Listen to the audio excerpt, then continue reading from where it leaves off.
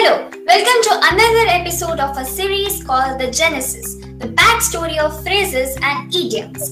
This is Krishna from grade 7th from Gajera Global School here, and here is my co-host Dolly, also from GGS. Every language has thousands of phrases and idioms, and if you use them well, you sound more native and natural. So learn as many of them as you can.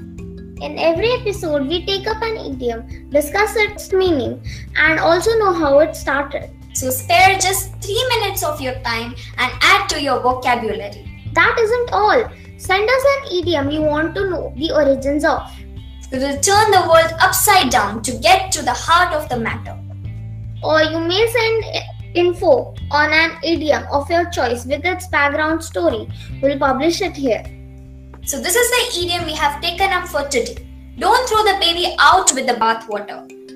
Meaning of this idiom is, don't get rid of valuable things along with the unnecessary ones. You won't believe this one. In the early 1500s, people only bathed once a year.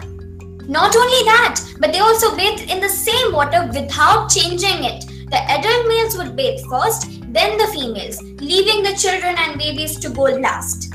By the time babies get in, the water was clouded with filth. The poor mothers had to take extra care that their babies were not thrown out with the bathwater.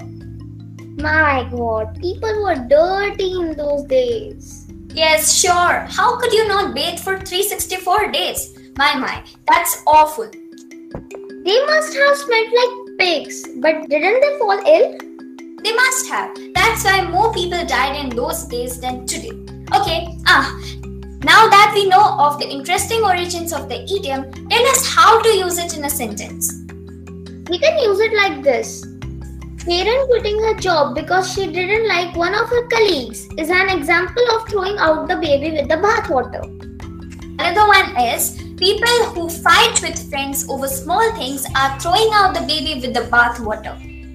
The third one is, hasty decisions can make one throw out the baby with the bathwater most of the time. So that's it all for today. We hope you enjoyed this episode of The Genesis. And if you did and want to contribute to it, send in a voice message of you talking about your favorite phrase or idiom.